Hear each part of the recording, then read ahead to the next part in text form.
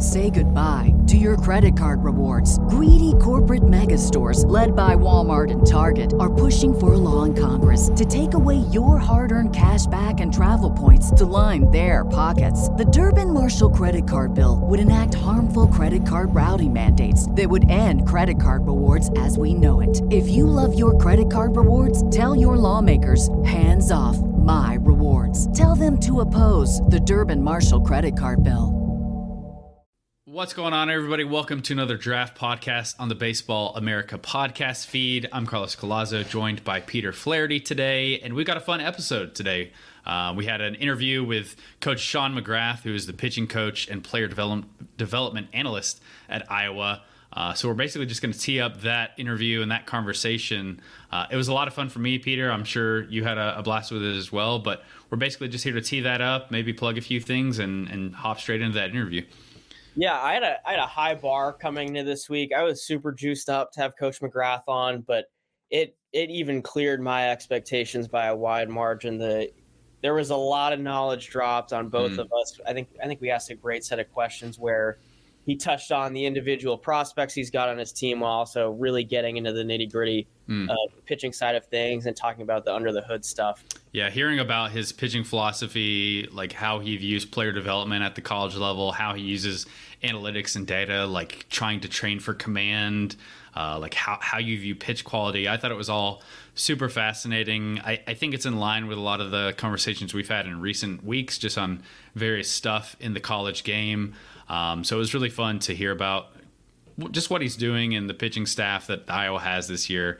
I definitely left that conversation really excited to see the Brody Brecks and the Marcus Morgans of the world, and in addition to a number of the other arms on the staff. But I mean, really quickly, Coach McGrath goes over his background in a bit more detail. But he played at Lafayette College in the early 2010s for 4 years. After that, he was a pitching coach and recruiting coordinator at Iona College. He worked briefly as a scouting director for Prep Baseball Report in New Jersey. Then he spent time at Elon, where he coached first-round pick George Kirby. You might know him as a upcoming ace in the big leagues for the Mariners. He then spent some time as a coach in the Mariners organization on the minor league side and the pro side in general before returning to the college game, where he now enters his second season with Iowa as a, again, pitching coach and player development analyst. So I hope you guys enjoy that conversation. Before we hop into it, Peter, I'll just let you plug whatever you might want to plug. And also just thank you guys for listening to the show. We really appreciate it. Send us any feedback, any comments, any questions, any concerns you might have with the show. But otherwise, really thank you guys for listening and supporting BA. I think we got top 30s rolling out on the site this week as we're recording this a little bit earlier in the week, but when you're listening to this, you should be able to see full top 30s for teams. I know the college preview content is humming along, but Peter, what do you have coming up? Yeah, it's all college preview stuff. So starting next week, you're going to have top 25 capsules on every team in the top 25. We've got a lot of other supplementary stories that were really fun to write, and I think that you guys will really enjoy. And then now, we're only 3 or so weeks from the college season, and then it's a sprint to the finish. So it's going to be stuff all year for the next 4.5 months, combined with all of the draft stuff and the draft cycle and monitoring that. So it's going to be a really fun time, I think. Yeah, 2024 is going to be a blast. I've actually booked some of my trips. Have you booked your trips coming up, Peter? We're getting close.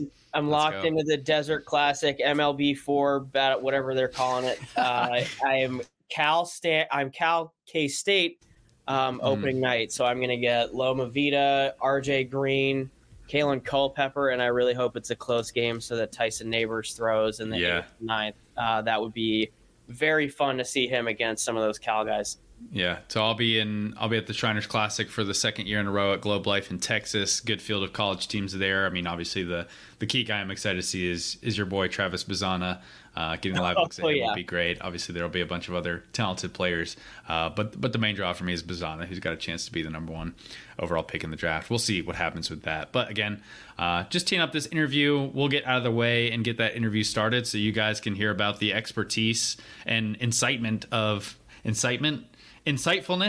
There's a word there somewhere, Peter. I'll allow it. I liked it. It put nicely.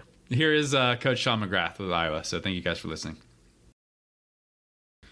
And we're here with Coach Sean McGrath from Iowa. Coach, thank you for joining us. We're really excited to talk some baseball, talk some pitching, and get a little information about what you do and how you're able to maximize pitching development. So thanks for joining us, and welcome to the show. Yeah, thanks for having me, man. Really excited to be on with you guys and to talk shop. Yeah, absolutely. So before we get into the weeds, can you just briefly kind of talk about your coaching background, your background as a player, the various stops that you've made prior to being at Iowa? I believe this is your second year or your third year. Second year. Yeah, so just kind of tell us what that path has been like for you. It's been a really interesting path. I will tell you, I've been luckier than most. In that I wasn't a tremendous player by any means. I was a contributor. I pitched 4 years at Lafayette College Patriot League School in Pennsylvania.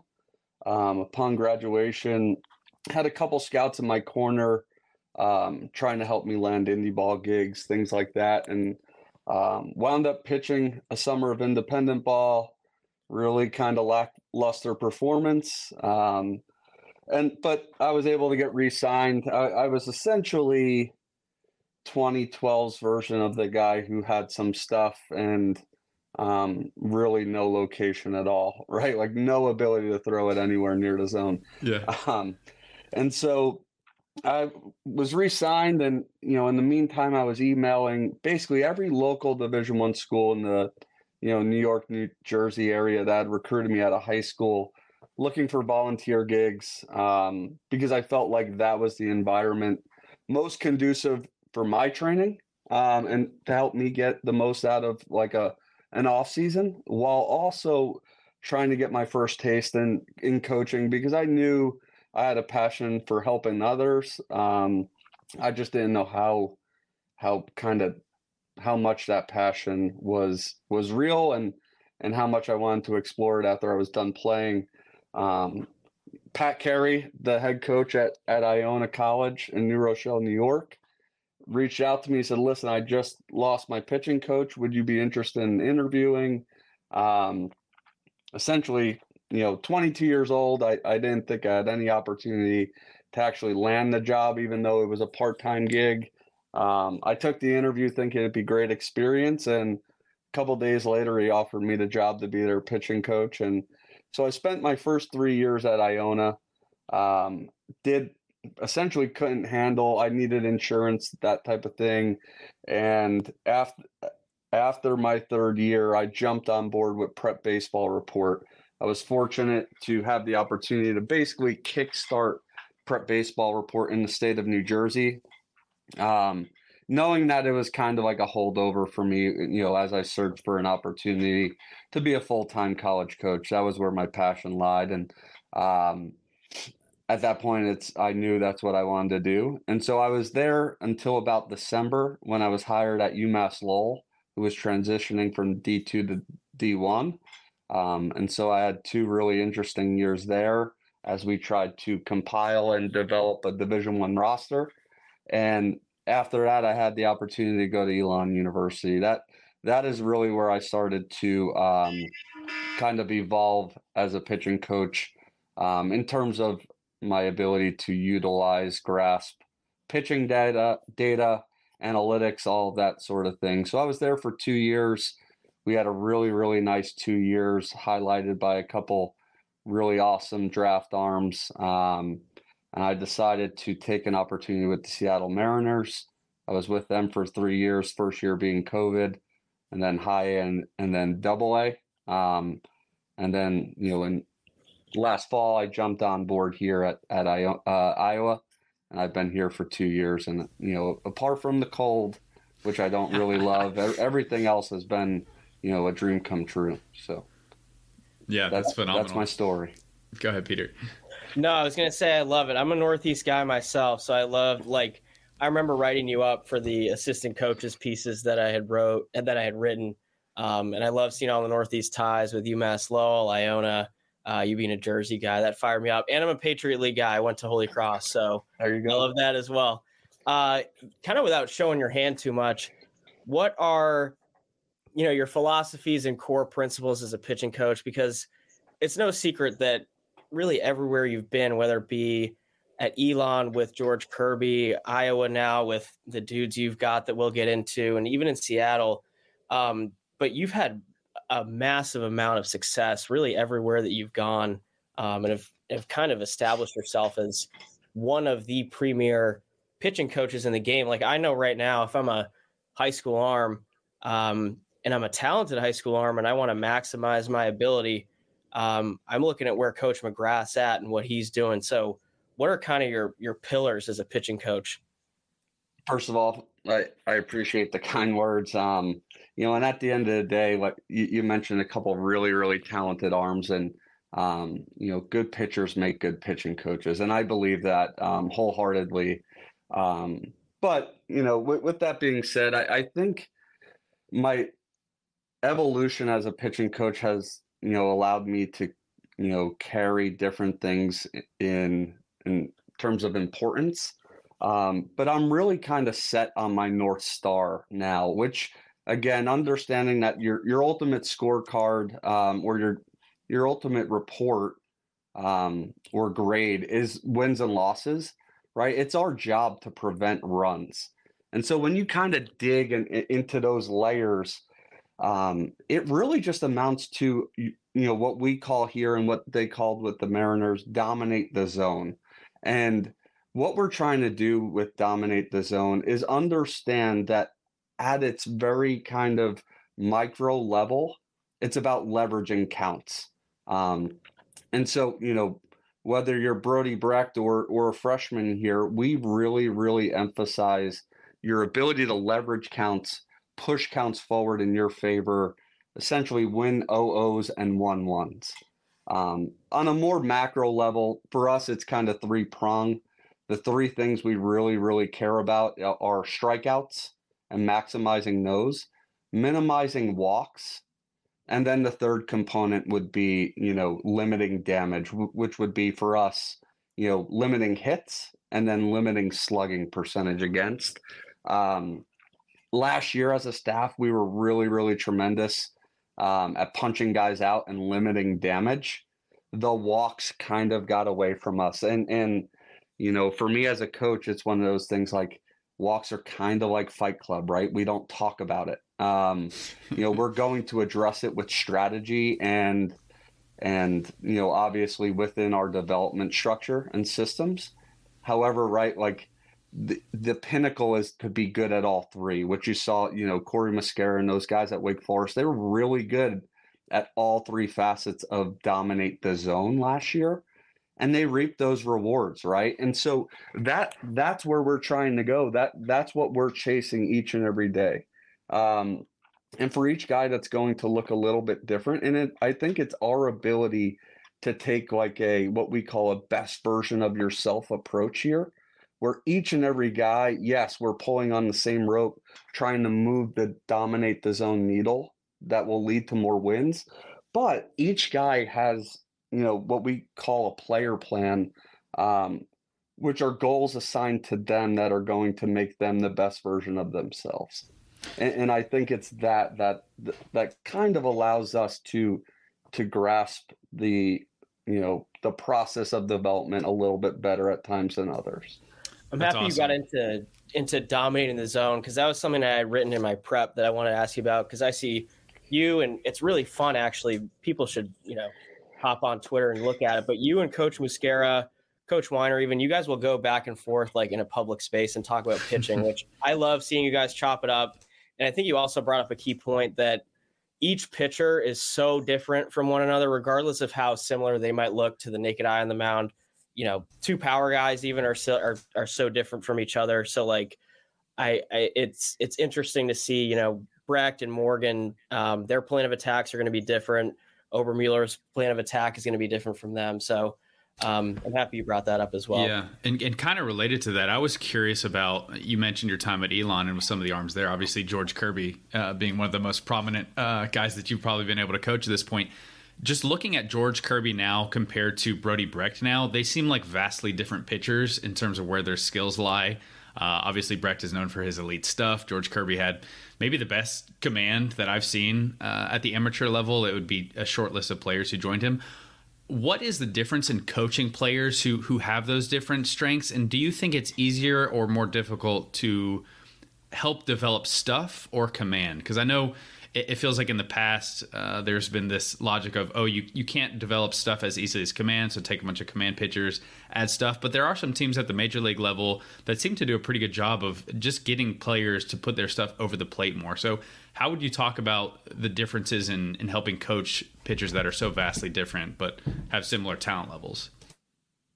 Yeah, that's a wonderful question. I actually think that lies in like a player plan process, the ability to, within a system, kind of allow each guy to explore a range of outcomes each and every day in practice, knowing that they have 3, 4, 5 goals assigned to them individually that we're monitoring, we're tracking, we're opening and closing feedback loops for.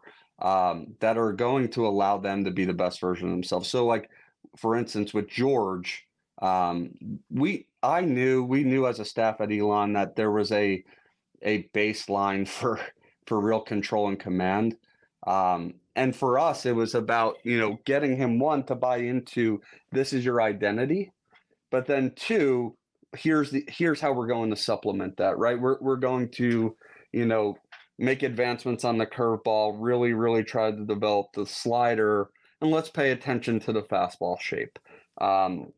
Conversely, for a guy like Brody Brecht or Marcus Morgan or Cade Obermueller, they have a higher kind of floor when it comes to stuff, right? And so it's getting them to understand that is your calling card, right?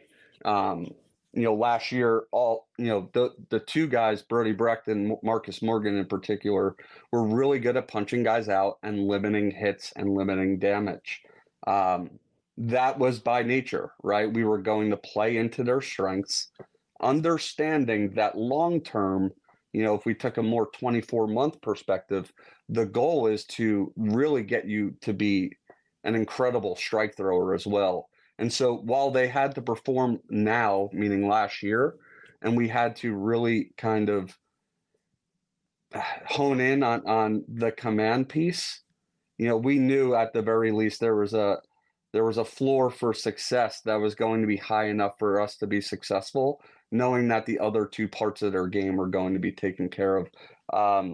And then, the command versus stuff, what's easier to develop it. I'm at the point now, at least in my coaching career, where we say it all the time here, like you could teach a slider to a drunk monkey, right? And so if you understand that and you understand how to shape pitches and things of that nature, the stuff part is pretty easy to take care of. The command piece is a little bit more interesting. There's a couple different takes as to how to do it. For us, we try to grasp the idea that, it's not about the form of the delivery, it's about the function of the delivery. And the function of the delivery is to support intended ball flight, right? That would be velocity, break, and location. And so we don't focus a ton on the delivery unless we know it could tangibly change one or more of those contributing parts to what makes a individual pitch successful. And so from there, we're able to essentially take each guy and put them through a system for development. For us, we spent 6 weeks extensively training command, utilizing command balls, exploring a little bit more variability in our throwing program to allow our guys to get more touches at trying to read an environment, plan their throw, and then do it. And so what we were targeting this fall in our individual sessions was missed distance and missed trajectories. One, so we could hone in on strategy and targeting a little bit more this year, but more so to really hone in on the skill of throwing the baseball where you want to. I'm curious, what is the feedback mechanism with that sort of command training? Like how are you guys actually implementing that? That's fascinating. Yeah, so for guys that threw a lot last year, we had essentially the pitch location I called for each pitch type, all year tracked, and then gathered more data there this fall. And from there we had essentially, based on each location that I called for each pitch, what the missed trajectory was and then the missed distance. And from there we were essentially able to take each guy and plan and track that in bullpens, in live BPs, things of that nature. That's awesome, because I feel like from the public side, the command piece has always been one of the biggest mysteries, because you're kind of guessing at what the intent is in terms of location. But when you're calling the pitch and the location, you have a very clear idea of where you're trying to hit and where the execution either succeeded or failed. So that's awesome. Yeah, and that's where we thought we were a little bit ahead in utilizing our information, our data, our tools. We said, well, shoot, we know where our guys are intending to throw. Therefore, we also know where they're missing, how much they're missing by, and we could really present this in a way that could be scalable and really meaningful. Yeah. And you're kind of getting into this already, but I did want to ask you, because I feel like part of this conversation came about because of some analytics pieces we've been talking about and writing about, and just the greater access to pitching data that we have on the public side. I think it's fascinating. I feel like I have a more granular view of what pitchers do well, what they maybe don't do well. You can get really just nitpicky about certain things. So how exactly do you use analytics and pitching data generally as a coach, maybe as an evaluator, but also for that development piece? Is that like a foundational aspect of how you view yourself as a pitching coach at this point? For sure. Part of the reason I'm here at Iowa and decided to jump back into the college game was that I understood the systems were in place. Thanks to Desi Druschel, Robin Lund, obviously Coach Heller and Coach Sutherland's growth mindset as they lead this program. And I knew all I had to do was evaluate our internal systems. And if I can make them 10% better, we were going to be in a really, really wonderful place, right? And so the way we view analytics here, and we have 25 managers, 8 analysts, like we are a full-blown like front office at this point. But the way we view it here essentially is that like analytics and pitch data allows us to be a little bit more objective and more evidence-based with regards to like opening and closing feedback loops.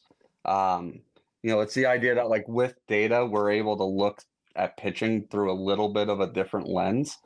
It allows our guys, like we talked about earlier, to tie their deliveries to the function of it as opposed to the form of it. And so when we collect biomech data, which we did, through our partnership with P3, we did that this fall. It wasn't just let's maximize these deliveries for velocity.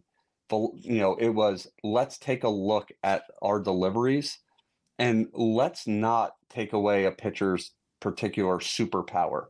What might make a guy be able to sweep a slider at 83 and 17 inches, right? We did not want to mess with that. We wanted to take our delivery and essentially say, okay, can we tangibly make a pitch shape better? Can we make location better? How can we do it?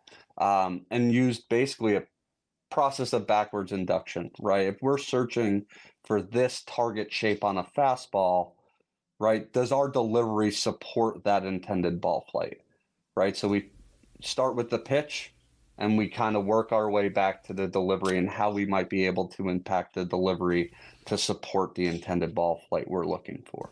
That's awesome. That's super interesting. And then circling back to a name you brought up, obviously is one of the biggest names in college baseball. What was it like to finally have your hands on Brody Brecht this fall? Because it's no denying the talent, but coming right off the football field and going straight to the diamond, and you obviously practice in season, but it's a full sprint to the finish. So what was it like finally getting him this fall, slowing it down a little bit? And what were some of the small tweaks that you made with him that are going to go a really long way? Yeah, Brody is what he's done. Everyone kind of looks at Brody and it's like, man, it's a raw skill set. It's just a raw athlete. And you guys couldn't be more dead on, right? It's like we would get him in January and there was no 6-week development path or plan for him. there was no BVY beyond like, we just got to throw 0 strikes and you're going to just be nasty in and around the zone to the best of your ability. All we were doing for essentially the entire month of January when we got our hands on him was building a workload capacity for him to basically pitch in the role he was going to pitch in, right? And so we would open and close feedback loops. He would come in and debrief at their live outings, but it was essentially like, is there anything small we can do here to get you to throw 5% more strikes, right? There was no real granular, let's get him better. And, the one time you saw us have a little bit of time was last year when we took him from Friday to Sunday in our rotation. What that allowed us to do was have 10 days of work with him, or 8 days, whatever it was. We had 2 bullpens, and we pushed forward the next week. He's pitching on Sunday. Well, here comes an enormous fastball strike rate that we haven't seen. And that was with like 9 days of work, really diligent, where we could just slow him down, say, you're not competing this Friday. Let's get 2 bullpens in and let's get after it. Right? Guy increased his strike rate by 15%. Was that so I think it was the analytics Twitter account for you guys tweeted out that his strike rate with the fastball in his last 4 starts, I believe, was significantly better. Was that the time period that you're referencing? And that was literally just from having a couple extra days to get some intentional work in between starts? Bingo. That was it. Wow. That was, let's give him just a little bit of time. It wasn't a performance move as to why we moved him out of the role. It was like, let's hit on, before this tournament, before this stretch, a little bit of development with them. So what were the kind of action items in that development window that you were able to improve the strike rate so much? I mean, I feel like he's a guy who, if he can make even slight improvements with the strike rate, just the entirety of the arsenal plays up, because you don't often see 92-mile-per-hour sliders at the college level on top of just one of the hardest throwing fastballs that you're going to see in the country. Yeah, no doubt. And for us in that time period, it was as simple as just like rhythm and commitment. That's what we were focused on. And then off the mound in throwing program each and every day, we essentially reset the throwing program to be a little bit more variable with the introduction of command balls, varied targets, and varied movements with each pitch type. Basically like an athletic throwing program. Yeah. Can you expand on what command balls are? Because I'm not entirely sure what those are, and I'm sure if I don't, some listeners might not either.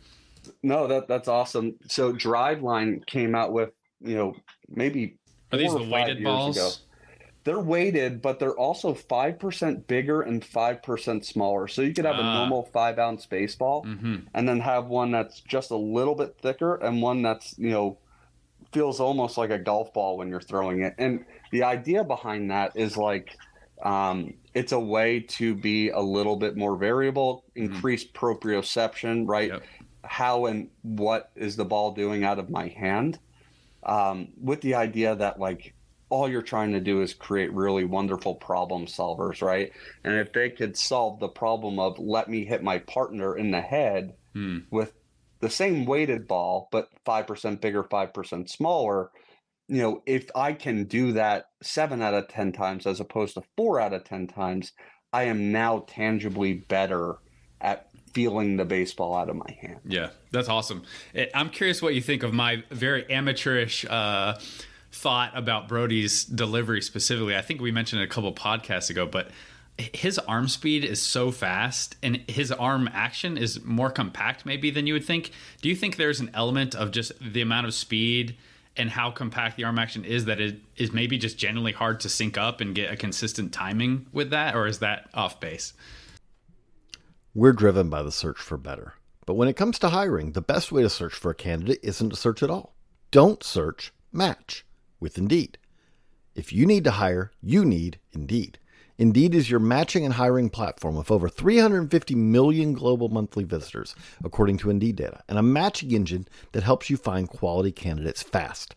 Ditch the busy work. Use Indeed for scheduling, screening, and messaging so you can connect with candidates faster. And Indeed doesn't just help you hire faster. 93% of employers agree Indeed delivers the highest quality matches compared to other job sites, according to a recent Indeed survey. What I love about using Indeed is how it does a lot of that organizational work for me. I can sort through candidates. I can respond to them. I can schedule interviews all through Indeed. Leveraging over 140 million qualifications and preferences every day, Indeed's matching engine is constantly learning from your preferences. So the more you use Indeed, the better it gets. Join more than 3.5 million businesses, including Baseball America, that use Indeed to hire great talent fast. And listeners of the show will get a $75 sponsored job credit to get your jobs more visibility at Indeed.com/BaseballAmerica. Just go to Indeed.com/BaseballAmerica right now and support our show by saying that you heard about Indeed on this podcast. That's Indeed.com/BaseballAmerica. Terms and conditions apply. Need to hire? You need Indeed. Say goodbye to your credit card rewards. Greedy corporate mega stores, led by Walmart and Target, are pushing for a law in Congress to take away your hard-earned cash back and travel points to line their pockets. The Durbin-Marshall credit card bill would enact harmful credit card routing mandates that would end credit card rewards as we know it. If you love your credit card rewards, tell your lawmakers, hands off my rewards. Tell them to oppose the Durbin-Marshall credit card bill. After the holidays, a little cash goes a long way. The Chime checking account has tons of benefits to help, like fee-free overdraft up to $200 for eligible members, no monthly fees, and thousands of fee-free ATMs. You can even get paid up to 2 days early with direct deposit. Sign up for Chime today at chime.com/goals24. Banking services and debit card provided by the Bancorp Bank N.A. or Stride Bank N.A. members FDIC. Spot me eligibility requirements and overdraft limits apply. Out-of-network ATM withdrawal fees may apply. Access to direct deposits up to 2 days early depends on the timing of the submission of the payment file from the payer. No, I think that's fair. I think that's fair, especially when you consider like the guy has never had an opportunity to work at it. And you guys, said, alluded to that time period we have now, where this guy has been like actively, and really deliberately trying to be the best version of himself. I'm so excited for the country to kind of see what he looks like. His first live set this past Friday, he threw 46 pitches, and by our internal measures, only threw 5 non-competitive misses, with an average fastball of 99.4, with 2 distinguished sliders, 1 sweeper and 1 downer. So that's what we're going to see two unique sliders and a splits come in this year? Yeah, last year we saw essentially both of those shapes, but it was just Brody like ripping the heck out of it, right? Yeah. And so we had time this year, to really say, okay, let's go for 91.5 with 10 inches of sweep, and let's go for 90 with 6 inches, 7 inches of depth. And he's at a point now where those two things are different pitches, man, and he's in a good spot, and I'm really excited about his ability to, flood the strike zone and get to more advantageous parts of the plate. And I'm excited for the country to kind of watch this guy evolve this year. It's going to be a lot of fun. And I'll let Peter get off Brody Brecht in a minute, but I am curious too, since you mentioned the splitter, like what are your thoughts on the amount of usage for that pitch, just considering the velocity he has and the slider? I feel like particularly at the college level and even high school too, a lot of pitchers just don't throw changeups, especially when they have good enough fastballs and breaking balls. It's almost like more of an opportunity to give hitters a chance to do some damage. What are your thoughts with his splitter specifically, and just pitch usage for a player like Brecht and some of the other guys on your staff as well? Yeah, so Brody, the idea behind it, we didn't know whether it would be, the addition of a sinker or taking the changeup from a changeup to a splitter. We were looking essentially to cover the side of the plate in the righties away to lefties, something he didn't get to a whole lot last year. And so for a normal guy, maybe you can't cover, into a righty with a splitter or a changeup. But, with him, he's throwing that thing 92 to 93.5. If he's showing that pitch in the righties away to lefties, we could essentially leverage more of the plate than we did last year. And so, he's done a really wonderful job. For him, it's like let's prioritize location on that pitch. And if the shape is really good, it's really good. If not, we know it at least is going to cover that half of the plate a little bit more. So we'll see a little bit less weak contact, hopefully, and a little bit more whiff. And it's funny, but, the guy who gets a ton of whiff already, it's something he could definitely improve upon. So, that's the idea. And then when we talk about usage, I laugh all the time that, essentially, we are the one program that, and there's others out there, but, we don't necessarily think of our arsenal in a traditional way, right? It's not establish the fastball, pitch off the fastball. More so for us, it's about utilizing the fastball to accentuate the rest of our arsenal, which is more apt to get whiff, right? And so you guys did your awesome podcast, Carlos. You guys did it on, build out your pitcher. And I was listening to it, and neither of you guys picked Brody Brecht's fastball. Too obvious. It'd be a boring pick. Yeah. And I almost tweeted, well, listen, Brody's fastball velocity is going to protect the rest of that arsenal you're picking out, and just having to anticipate 100 will allow, Tyson Neighbors' slider to play up. And so that's where I would have went if I was involved in that podcast, just as, arsenal protection. No, that's awesome. With the pod, I think we went into it pre-show, and we also touched on it in show. We were like, all right, we could pick Brecht for fastball and the banger breaking ball, but we're going to have a little fun with it and stay away from him. So he's almost blacklisted from build out your college pitcher, because a lot of people just pick Brody Brecht. But I'm super fired up. I don't want to stick unfair expectations on him, but I'm really excited to see him this season, because we were talking about it last week. It's and you hit on it previously, but if the competitive pitch rate goes up a little and he's just around the zone even more, it is scary what he's going to look like. And I'm fired up to see that revamped split change, because I remember watching last year, I think it was against Texas Tech, and he threw it, I don't know how many times in the outing, but it wasn't a ton, but he turned over a few wicked changeups. I'm sitting there, I'm like, what the, this kid is a freak. But in the same breath, with Marcus Morgan, last year, there's no doubt the velo was there with the fastball, but the shape, I guess, in my mind, and then also in looking under the hood a little, the shape was a little more modest. But now I see you tweeting out videos of him in bullpens this fall, and he's getting up to 20 inches of ride on it. So what are some of the, again, without revealing the secret recipe, what were some of the tweaks that you went into this fall with Marcus to help maximize his fastball and really optimize that shape? Yeah, so Marcus is really interesting, right? I think about Marcus, the athlete, first, and he is the second most athletic guy when it comes to coordination that I've ever coached. First would be George Kirby. George could literally do anything you ask him to within 2 or 3 reps, including throw footballs 40 yards lefty, weird stuff, So he's the second most coordinated athlete I've had the opportunity to coach, and he might be the second most athletic behind Mariano Rivera, the third, his son, who ran a 6'2", 960. Bert was 44 inches, right? If Marcus is second in both of those categories, you anticipate this really, really wonderful strike thrower, right? And so Marcus actually, I think, is going to make really tangible gains in that dominate the zone, department, specifically cutting down the walk rate this year. Because last year, right, like Brody, it wasn't that he didn't have a full work cycle. It was that he was just trying to rid himself of a crappy freshman year.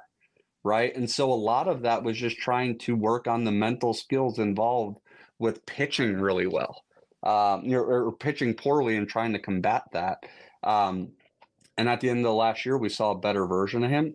With regards to the fastball, a guy like Marcus is a little bit different because he is so coordinated. For me, it was simply like education, right? This is what we need to do. This is what we intend to do with the fastball this year.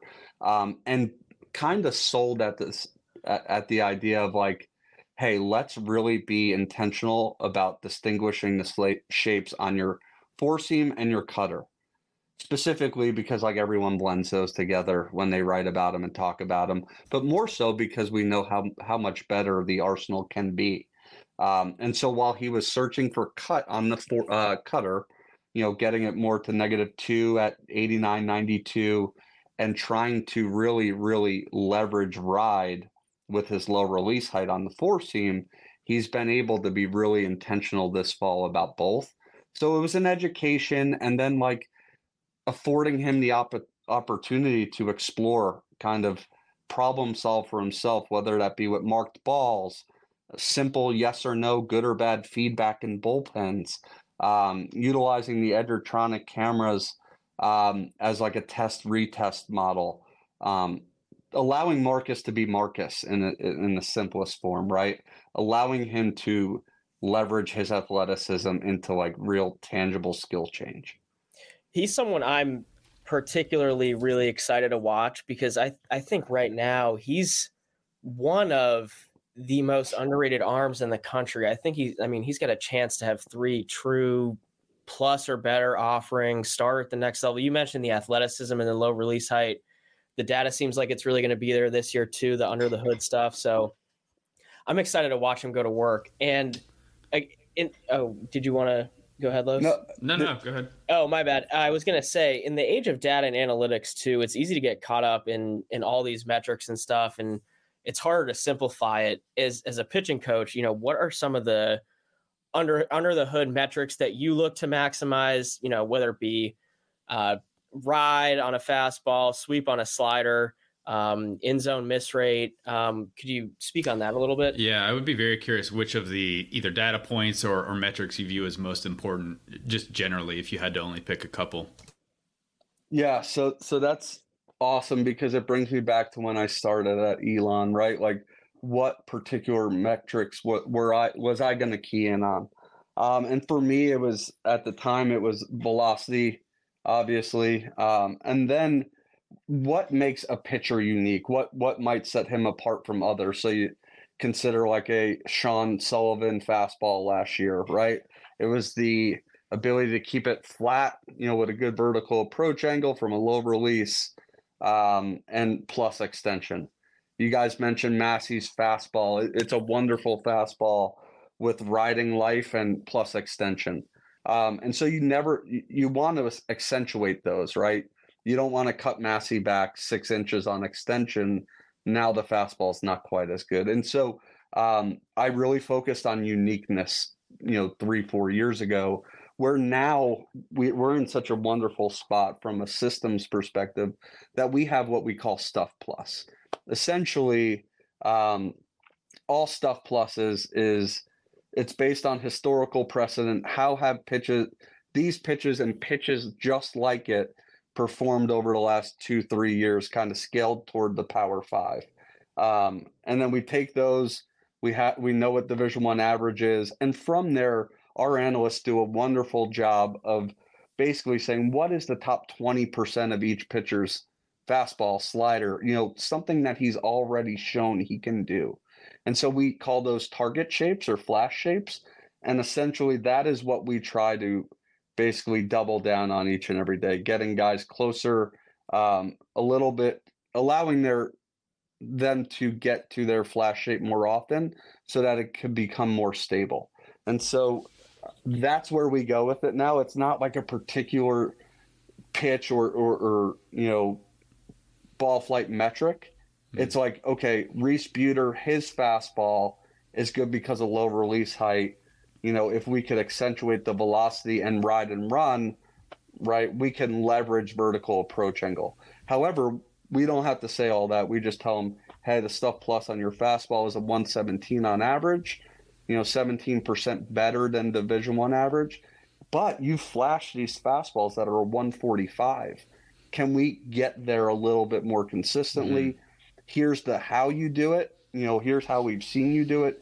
Here's the part of the zone that would be a little bit more advantageous for you. And boom, we go.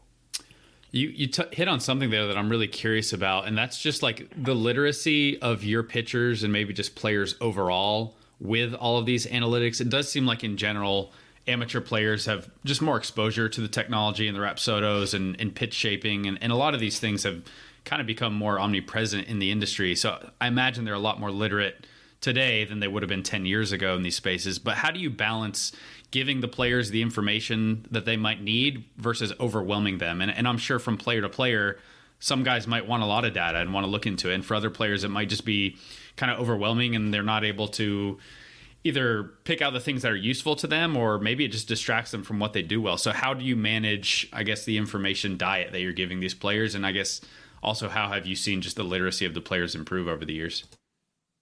Yeah, I think each player is individual, like you noted. It's about giving each guy the right dosage, right? And so after every live outing, every player gets a report emailed to them basically like an hour after the game by our analysts. And then after that, the day after, we come in and we debrief, right?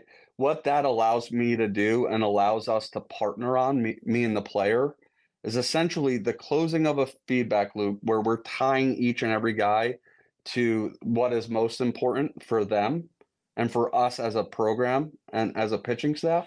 And then, right, kind of like moving forward, here's where we need to focus this work week to be 10% better next week, right? And so it's those debriefs that allow us to kind of tie a bow on it and allow guys to keep the main thing without kind of drifting onto what they might feel is important. And so those are probably the most important piece of what we do throughout the year, especially while we're performing in season, is like, hey, let's dive into the weeds the next day.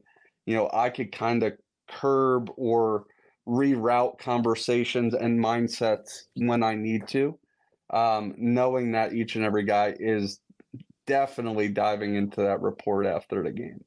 And as far as the literacy is concerned, man, guys know so much nowadays, right?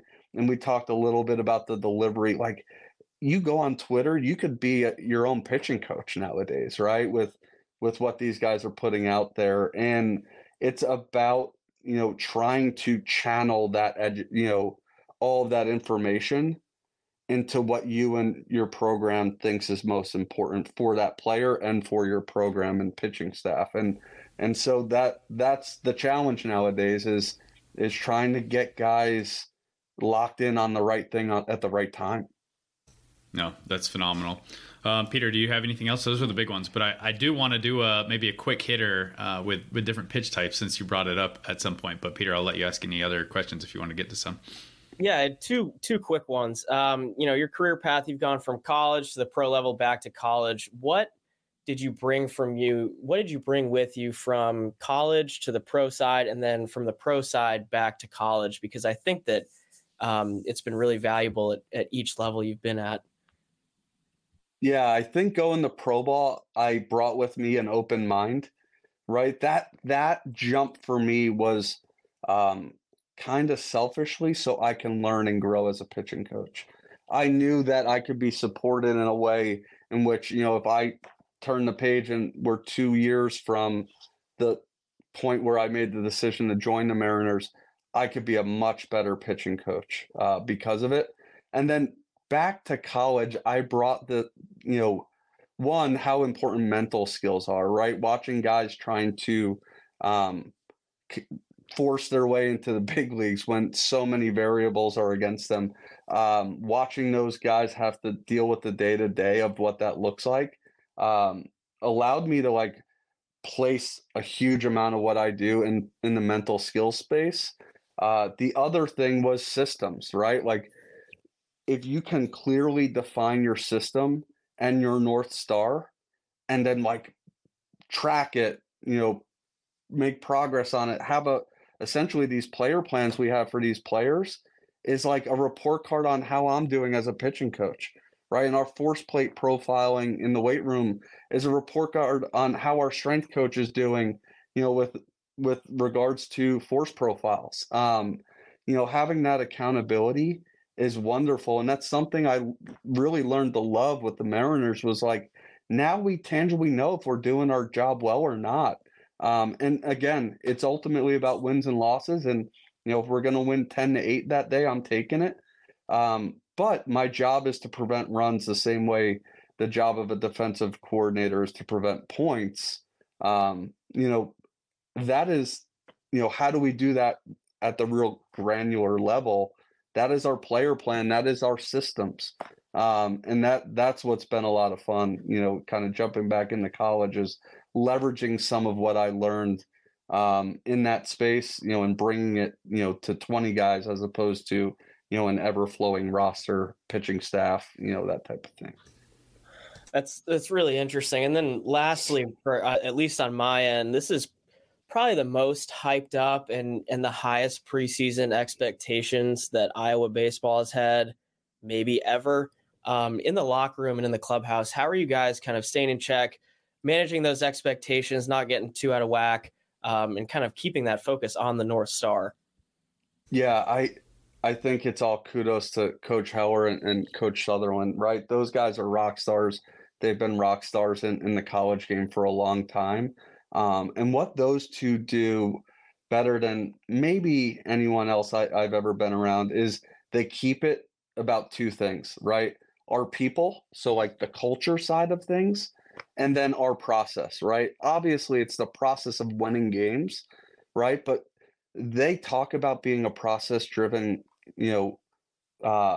program, and they live it each and every day. We focus on like how to get better at each today, so well, and it's because of their voice and their vision for this program. Coach Heller is a rock star in that department, and our guys reap that reward all the time. And so we talk a lot now about like embracing the expectations.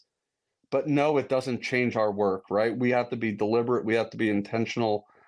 This is where, in our work, our day to day, that's where we're going to beat guys, in April, May, and June. That's awesome.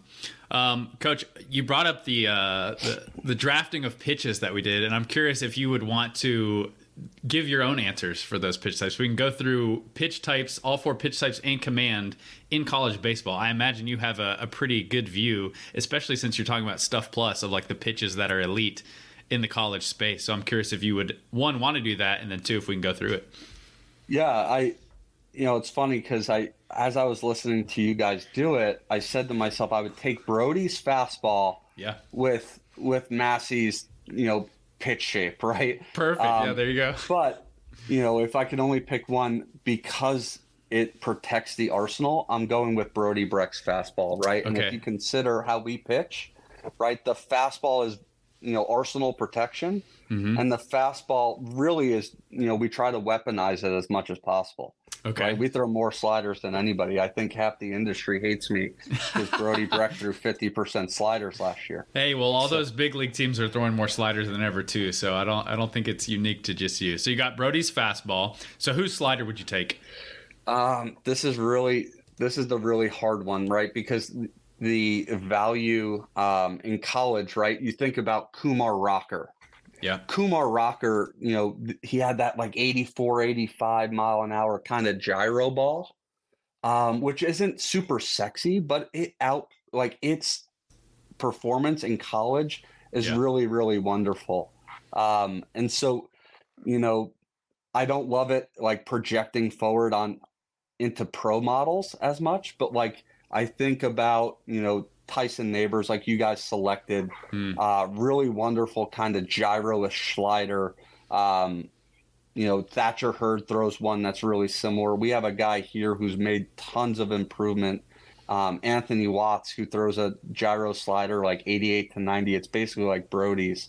I would go with one of those. So let's just say Tyson Neighbors. Okay. Just for awesome.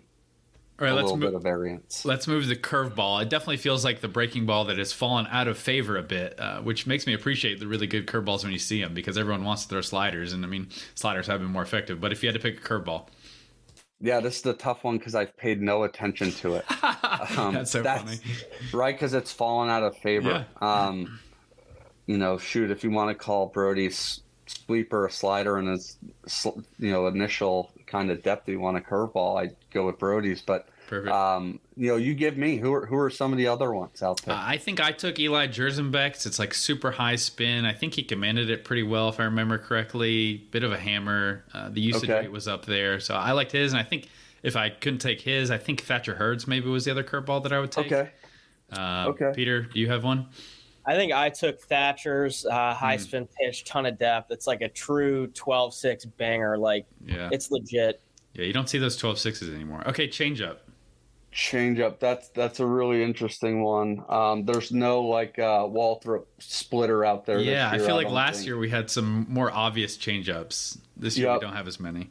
Yeah, that's a tough one. You know what I'll do? I will keep that in house, and I will go Marcus Morgan's changeup. You guys are about to see this 86, 88 depth ball with 18 inches of run. It's really fantastic right now. We're trying to give him reps and allow him to earn the right to throw it a little bit more right on right. But it is one of the best changeups in the country. It grades out 65, 70% better than Division I on average, basically in terms of velocity, separation, and break. And so if we could really stabilize that pitch, it's going to be absolutely electric this year. That's phenomenal. And then the last one, I guess, would just be command. Command, I like the guy, Nathan Bannister, Mariners, former Mariners pitching coach, minor league pitching coach. He's got a guy at GCU who could really command the heck out of it. What's the guy's name? Avidia. Yeah, that kid's awesome. He's a rock star. Okay. Well, I don't feel Mariner, probably. I don't feel too terrible because a lot of the names you mentioned were the names we brought up. So at least we're in line with some things there. But Coach, I like to always end interviews. If there's something that we haven't brought up or something that you want to mention that we haven't talked about, please feel free. But otherwise, really appreciate you coming on the show, sharing some knowledge, kind of getting in the weeds on these players. I've had a blast, and hopefully the reader or the listeners have as well. So thank you for coming on. Yeah, no problem. And the only thing I'll say is, I really, really appreciate and am grateful for y'all's coverage of our game. I really think college baseball is absolutely incredible, and I think it's been underappreciated, like I've told you guys kind of at different times. But what you guys do for our game is undeniable, and you guys do a wonderful job covering prospects, teams, and you guys keep moving that needle, man, because it's a lot of fun to read and follow along. Well, thank you. We appreciate it. It's a blast to do. Obviously, just being involved in the game in any capacity. And I think I say it on a podcast me and Ben Badler do that's kind of more wide-ranging than just draft and amateur. We do pro stuff as well. But I really wish people in February, when people who are Major League fans get excited about spring training, we really need people to get excited about real live games in college baseball. A lot of these prospects that are going to be in their organizations a year from now are displaying their talent. I can't imagine the talent has ever been better at the college level. So I'm pumped. I'm ready for mid-February. I'm ready to see live games, and you have me very pumped up about this Iowa pitching staff and Iowa in general. So I'm excited. No doubt. We're all excited, and hopefully, if you're ever in Iowa City or you're, able to catch the Hawks, man, let's grab some coffee or some breakfast or something. Sounds good. Peter, I'll let you close it out. And no, I just want to say thank you so much for coming on, Coach. I learned a lot, and thank you so much for being really generous with your time and being so open in your answers. No problem. It's been a lot of fun, fellas. Thank you.